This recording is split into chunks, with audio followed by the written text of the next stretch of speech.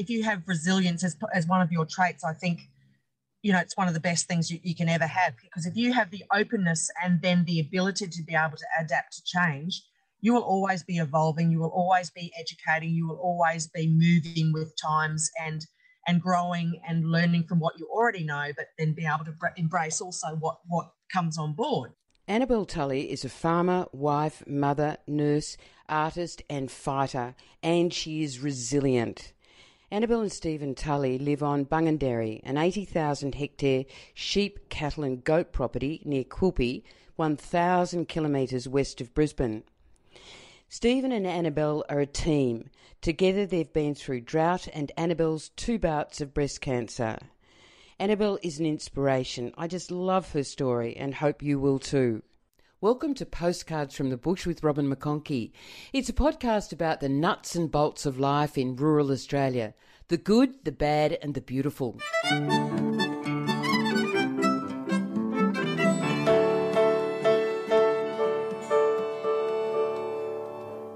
I grew up in Brookfield on the outskirts of Brisbane. I had 2 brothers. We had a couple of acres there, so we were on a dirt road. We rode our push bikes to work, to school. If it rained, the creeks would cut us off, and we had horses and BMX bikes and dams and, all the fun stuff that you can have to have a free childhood, but while still living in Brisbane and accessing, those education opportunities. So, what was your parents' attitude to discipline and allowing you to explore the freedom that you had as a child? Oh, look, as long as I didn't want to go to the pub, I was fine. That was a definite no. But the freedom that we had is just we had to be home by dark for dinner. We sort of had a posse of kids on the road, and we'd go and swing from trees and pick mulberries and go fishing for the day. And, it was very, very free. And so what were your brothers' names, and what did your parents do? So my older brother, Paul, he's 3 years older than me, and my younger brother, John, he's only 18 months younger than me. Mum worked in fashion, retail fashion, and she was always and still is a very stylish woman and sort of influenced us in that respect. She's very, very determined and very independent. So I guess she encouraged us to be in that same way. Dad always ran his own business. He's an engineer by trade. Again, a very fiercely independent person, always wanting to work for himself. He owned the local produce agency for a while there, so we used to go and pack apples and cart bags of horse chuff out to the car for people, and it was fun. It was good. Yeah. And how did you meet Steve? At the Eromanga pub. What were you doing at the Eromanga pub? Eromanga B&S. Bachelors and spinsters. We're all young people met there, in the 80s, Just tell me a little bit about your family now. You've got 5 kids, I gather, and Steve's your husband. Tell us a little bit about the family, who's there and how old they are. So Stephen, with a PH. Currently, I've got a 13, a 14, a 15-year-old. So hang on, I'll start from the top. So Lachlan, he's 20. And then there's Sophia, who's 19. And then Harriet, who's 15, Hugo, 14, Eve, 13. Tell us a little bit about Bungendary. We think it's the centre of the universe. I mean, it's pretty special to us. It's the home place for Stephen, where he grew up, and I was welcomed into that family as well with open arms, which is really lovely. And so we've continued to grow our own family there. It's 80,000 hectares, mixed country, sort of open rolling, bory, stony country that grows beautiful for herbage in winter. And then we've got sort of all your classic channel country that floods out. And then going back into the great, those beautiful jump ups and reddy, creamy colours of the grey range. So it's got a and plenty of mulga too. So it's a really well balanced block. Stephen's mum and dad did a really good job of buying smaller blocks to amalgamate it together to create a Bungendary that we know now. And at Bungendary, you run sheep and cattle? Sheep, cattle and goats now. The 2000s haven't been terribly kind to producers in Western Queensland. I mean, I know cattle prices have been really good and sheep prices have been really good, and for times wool prices have been very good, but it's been a difficult time over the last few years. What's the situation there now? think we've worked very hard in the last 5 years to make sure that Bungendary was less impacted by the drought.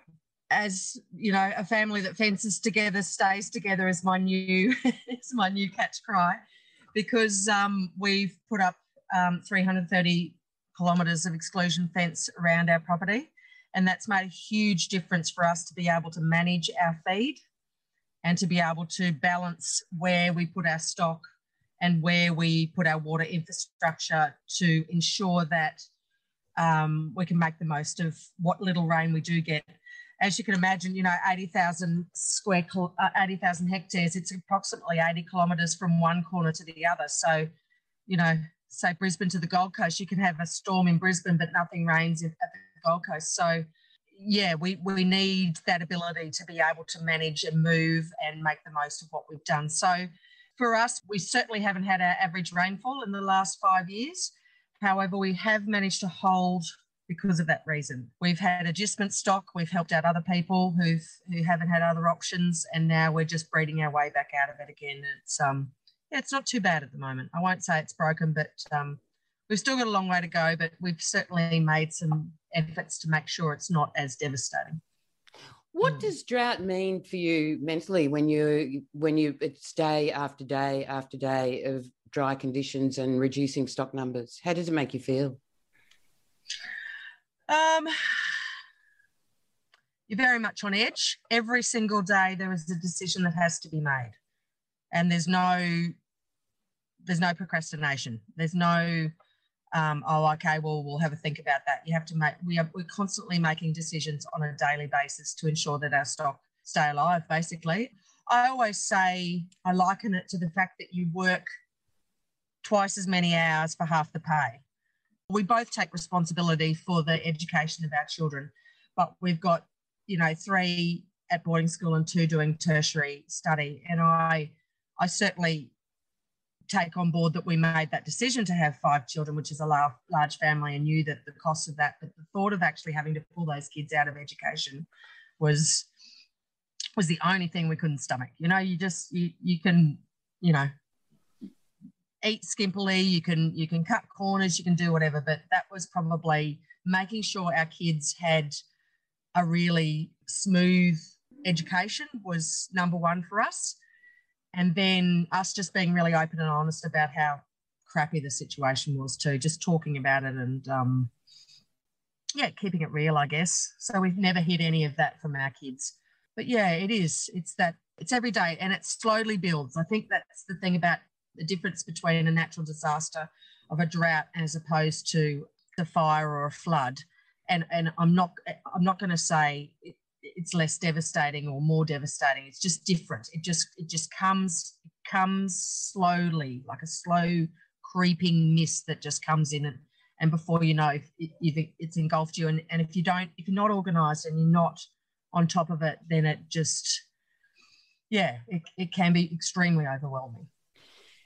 Annabelle, it sounds like all the decisions are made, they're joint decisions, that you and Steve and the kids talk about things. How hard is that to do, and how important is it that you do that? You've got to share the burden. You've got to, particularly when you're in that state of hypersensitivity, if you like, you need to have someone to bounce those ideas off, because sometimes you're not quite seeing things straight. You just... we're just open to all ideas. We're talking to our neighbours. We're talking to our friends, just saying, how are you managing that? What are you doing? What ideas have you got? It's that constant problem solving that is so important, and to keep the kids included in it makes us feel, that it's still worth it. That you're still working for something. Sorry, I always get a bit funny when we talk about drought, but yeah. I'm sorry, but it sounds like that the community... It's all right. I always lose it. I'm an emotional person. Annabelle, it sounds like the community's actually talking too, because sometimes during drought, people go into themselves. They become incredibly isolated. But in this sense, you sound like in the Quilpie community in southwest Queensland, you're actually working together. Yeah, well, you've got to look out for each other. There's very little social events, you know what I mean? Everyone buckles down and works really hard. There's not a lot of time at all. But we do try where we can to keep connected. still stay in contact. And you need those support networks. It's as I said, it helps you have a reason. Our family and our friends are the reason why we get up in the morning and why we keep going and why we live where we live and why we do what we do. And if we don't have that, then it takes away, that true reason as to why you need to do those hard days and those long days. Steve's fifth generation on Bungenderi. Mm-hmm. Is there a sense that you have a responsibility to the past as well as to the future during drought to maintain and grow and survive through these things? Yeah, absolutely. I mean, there's so many countless stories because we've got that history of, on Christmas Day, Uncle, went out and was chopping mulga with an axe to feed his stock. It's just, it gives you faith that if they can do it through those years, then we can too. There's absolutely no reason why we can't. We've got those tried and true history, if you like, that it's possible. So that sense of connection and commitment to the past and the responsibility to be able to keep going gives you faith, I guess. It's it's like, oh well, they've done it and much tougher, but they didn't come home to an air-conditioned house. How does the landscape change during drought? Put on your painter's hat for me. When you're an artist, you always have your painter's hat on. If you like, you sort of have got your blinkers. I've got my blinkers on then because I don't see the devastation when I'm looking at it through my artist's eyes. I see the beautiful red, rich colours, the oranges, the creams, the beiges and the browns, and that's what I love to paint. That green new pick that comes through isn't easy on the painter's palette, or it's not on mine anyway, I guess, because that's where I live all the time. Maybe if I lived in the rainforest, it'd be a different story, but that's not my palette. It's all the lovely soft greys and blue, pale blues and pinks and reds. So in drought, it's actually spectacular from my point of view. Those red rocky outcrops will always be there. The Gibber Plains will always be there. When did you start painting, Annabelle? Always. I grew up at Brookfield. I said, I used to put, 150 entries into the Brookfield show every year, and I've always been creative. You're listening to Postcards from the Bush with Robin McConkie. Life on the land can be tough, but the people who live there choose to live where they live. And there is a sense of community you won't find in the city.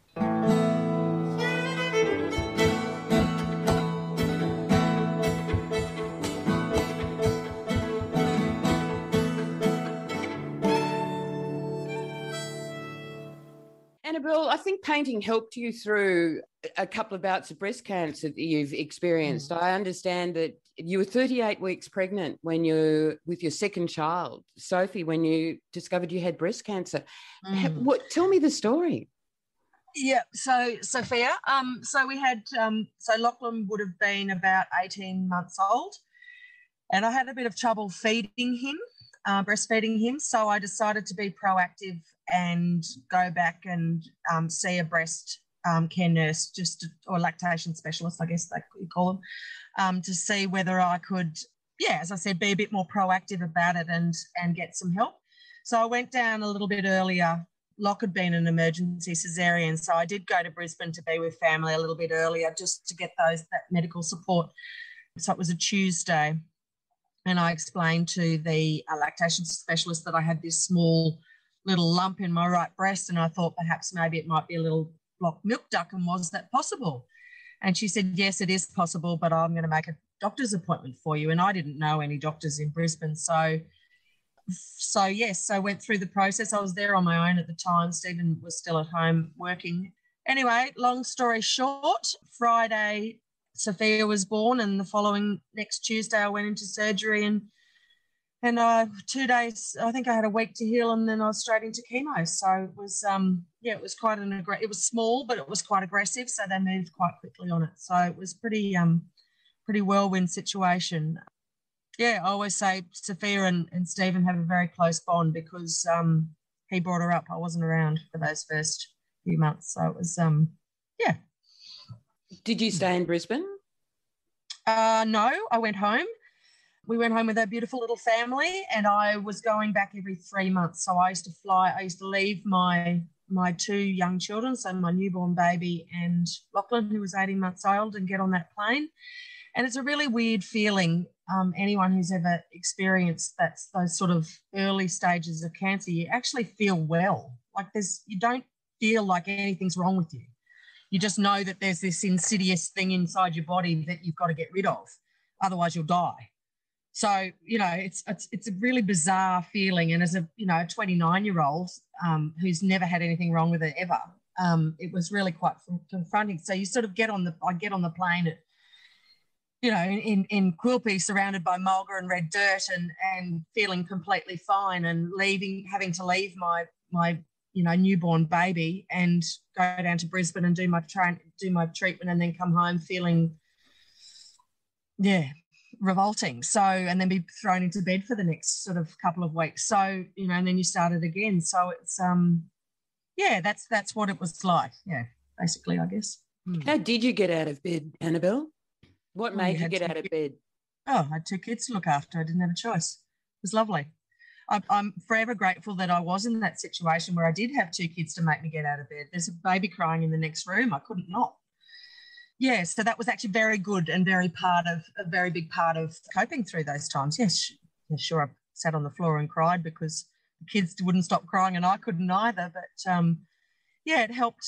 It helped me make a new normal, I guess. And Annabelle, you spoke about community supporting during drought. Is Quilpie a good community? I mean, was there support for you in the community? Yeah, absolutely. I had a couple of ladies ring me at one stage and sort of said, how can we help? Would you want us to cook you dinner? And I said, can you just come?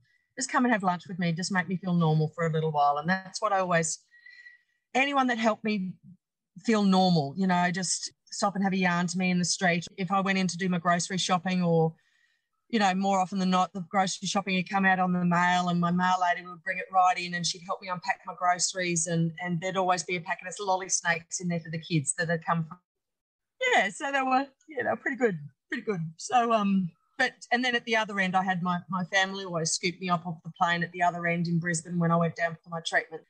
I was really lucky. Stephen's mum and dad were still at home at that stage too. So, my community, I guess, spread a long way. So I was, very, very lucky in that sense. Annabelle, that was your first bout of breast cancer. It returned after your fifth child. Yeah, little Eve. Yeah, so after the first round, anyway, through all that treatment, you sort of get the all clear. And then we decided to have more children. We always wanted more children. I always said I wanted 6.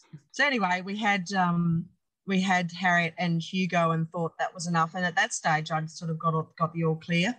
Had my 5, the magic 5 years, and you pop the champagne. And so we had a really busy little family and life was fairly normal.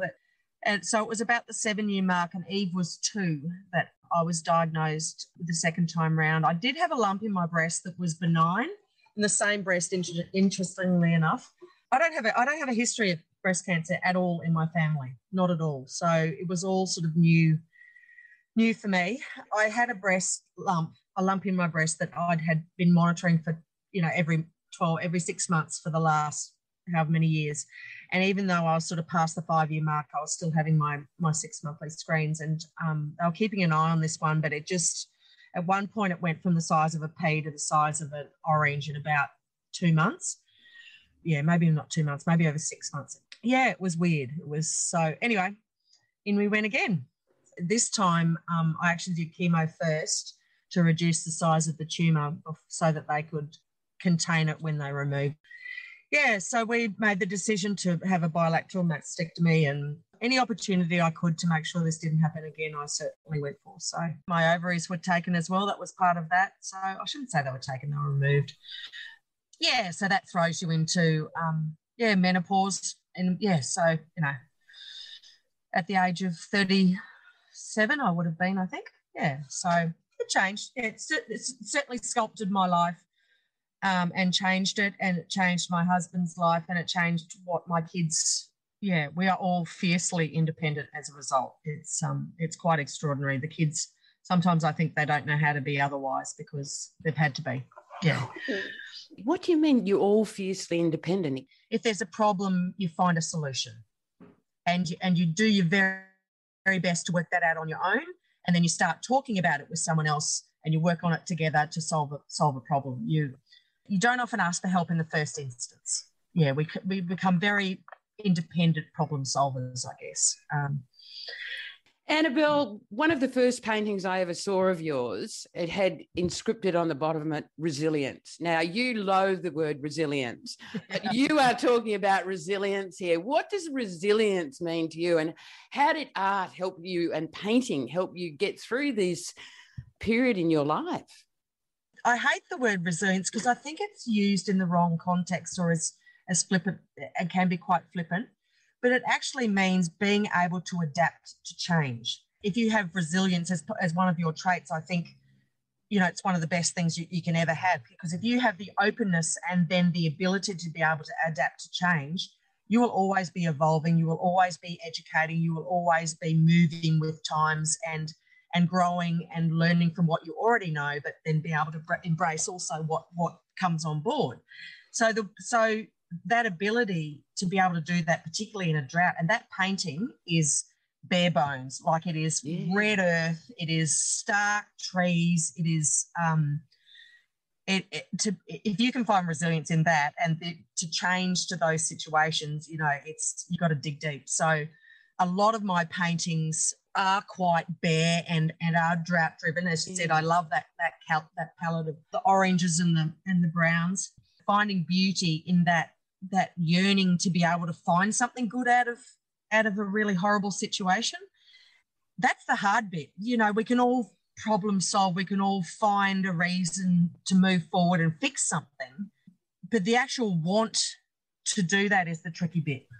The actual desire to actually find something beautiful in those situations, or the real guts or the real reason to want to keep working hard through a drought. And I guess art and, being able to create something beautiful, despite the fact that I'm standing in, surrounded quite often where, if I was at a watering point or something, I'd be surrounded by bags of bones and, there'd be, old cow poo or, whatever where I am. And to be able to paint something that someone else enjoys is a real joy. It gives me a lot of joy, and it's a real gift, I think, to be able to give to others. What do you feel like when you're painting? How does it help you? What does it... Wow, okay, that's a really good question. It gives me freedom. I'm a very free kid at heart. When you're in a situation where you have no control over what's happening either to your health or to your environment that you love, it gives me some control in what I want to do and what I can do, and to be able to be free. And I work in a very fluid manner, like it's very wet on wet. So I've got lots of water that I'm, moving around the canvas, and I'm dropping in puddles of red earth, and I actually use what I've got at my feet that I throw on my canvas. And yeah, it's that freedom, I guess, to be able to create whatever you want. For me, that's perfect. Is there a time of day when you prefer to paint? Yeah, you ask any artist, or photographer, it'll be first morning or last light. It's just the contrasts and the shadows and the colours are just different. They're richer. And when you live where we live in, Western Queensland, that sun is really harsh and it bleaches the colour out of anything in the middle of the day. So no, apart from the fact that it's stinking hot, you don't want to be there, or blowing a gale in winter, certainly early morning or late afternoon. I love the way that you use natural materials for your painting, that you use ochres. Now, because it really reflects the colour. Tell us about the materials that you're using in your artworks. I guess it's part of paintings that I want to create, and the fact that are a true reflection of, I can't pull up on the side of the road and do a painting. Like it has to have a story, it has to have connection, it has to have meaning behind it. So for me, I have to understand it and I have to live that landscape for me to be able to put that energy into an artwork. So for me, using what's around me makes sense. It adds to that story. I use natural linens. I use ochres that we've got ochre pits on Bungendary, so I use those. Of course, I use other pigments as well, which I mix and make my own paints. But first layer that always goes down is a layer of Bungendary. So it's always got a part of who we are. How do you prepare it? Yeah, it's fun. So literally mortar and pestle. Yeah. It's the best stuff that hasn't been too weathered is like powder. It's like a powdered paint.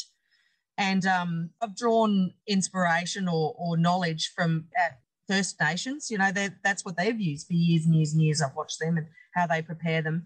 Even the Italians, they use like egg yolk or egg whites to mix theirs and make a paint. So I've drawn from them. You literally grind it up and you add glue and you add water. I mean, that's essentially how you make it. It's not rocket science and it's not expensive. It's but it still has. I still leave the texture there. So any of my artworks still have that grit and grain in amongst the paint. And you said you use natural fibres for the canvases. Yeah, that fine linen, which weathers really well too. Weathers any of the masters always painted on linens. So I'm hopeful that maybe mine will last that long too. And I understand that there's no greater joy than getting a bucket full of ochre and hurling it onto a canvas as a starting. Oh yeah, yeah, fantastic. Yeah, it's good. And then you pick it up and wriggle around and see where the ochre falls, and that sort of is the beginnings of the painting. I don't do any preparation with a pencil or anything first. It's just that manipulation, I guess, if you like, or the fluidity of the water mixed with the ochre that gets the foundations and creates the foundation. Annabelle, you're known as an Australian landscape painter. Now, you've recently transitioned into Tully Textiles, producing textiles. What prompted the move? Is this always moving forward, resilience, adapting, moving forward? Yeah, maybe. My husband says I just get bored easily. But yeah, I do. I love learning new things, and I certainly didn't think that Tully Textiles was going to teach me as much as I know. It is a brand new medium, and it's in a world of graphic design that I didn't think would be that hard. Well, I certainly didn't realise that that's what I was entering into. I just thought, oh, well, I've got 10 years of, really good quality photographs of my artwork. Why don't I use those to create a different market, to make it more accessible to different people? But then I learnt the process of graphic manipulation of your paintings and what quality they need. And then I have a new level of respect for textile artists and for graphic artists. I needed a lot of help, put it that way. So, Annabelle, when I look at some of the textiles that you've produced, to me, some of them look like drone shots looking down on the Channel Country. Some of them look like Aboriginal paintings. Some of them look like you're really close up, putting a magnifying glass to the rocks. How do you get the inspiration for the textiles? The inspiration from them is that I spent years of going all over that country on a motorbike mustering or walking, because I love my hiking, and you sort of go down a little channel and up a little channel, and you see how the colours change as you walk across them or travel across them, and it's to be able to then use that information into colour onto a canvas, is a really, I don't know, it's an interesting process, and it's fun, and it's very informed, I guess, from my point of view. Yeah. Is it hard to market? It's a different marketing process. So as an artist, your brand name is Annabelle Tully. So I wanted to add a different arm, I guess, to that. Hence came the word Tully Textiles, which is kind of catchy. But yeah, it is. It's very different. And in the world of COVID and in the world of social media, that's where a lot of it's coming from. It's a huge market, huge. And everybody's, spent so much time locked up in their four walls that they're wanting to make some changes to their interiors. It's been no better time to launch that side of the business. Yeah, but it is. It's really, it's tricky for me because it's a new way of marketing, I guess. Yeah. Where do you get the textiles manufactured? In Sydney, actually. It was very important to me that I kept it Australian made. Again, part of the story of who I am and how I develop my artworks. I started developing this even before, COVID. So I started looking at options to go to Asia to produce And I just couldn't do it. I just couldn't do it. And I think people appreciate and understand the fact that it costs a little bit more to manufacture here, and I will give them the quality that reflects that. Yeah, I'm always looking for little boutique-y little designers or textile manufacturers that can give me the products that I want. I'm always looking for new natural fibres. Yeah. I'd love to do it on wool. That's my next thing. It's very tricky to print. I'd love a soft woolen scarf, or I'd love to bring that back home eventually. It sounds like you're always looking forward, new ideas. A little bit like Steve said, you just can't stop still. Yeah, I don't know. It's just the excitement of something new. I've always been like that. I just love the excitement of something new. I never want to travel down the same road twice. I always look for a different route. Yeah. You're listening to Postcards from the Bush with Robin McConkie. Life on the land can be tough, but the people who live there choose to live where they live. And there is a sense of community you won't find in the city.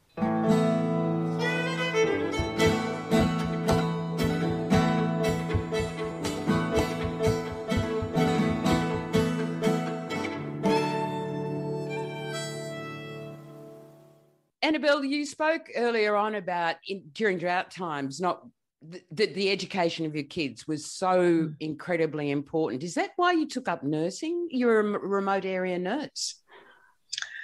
Yeah.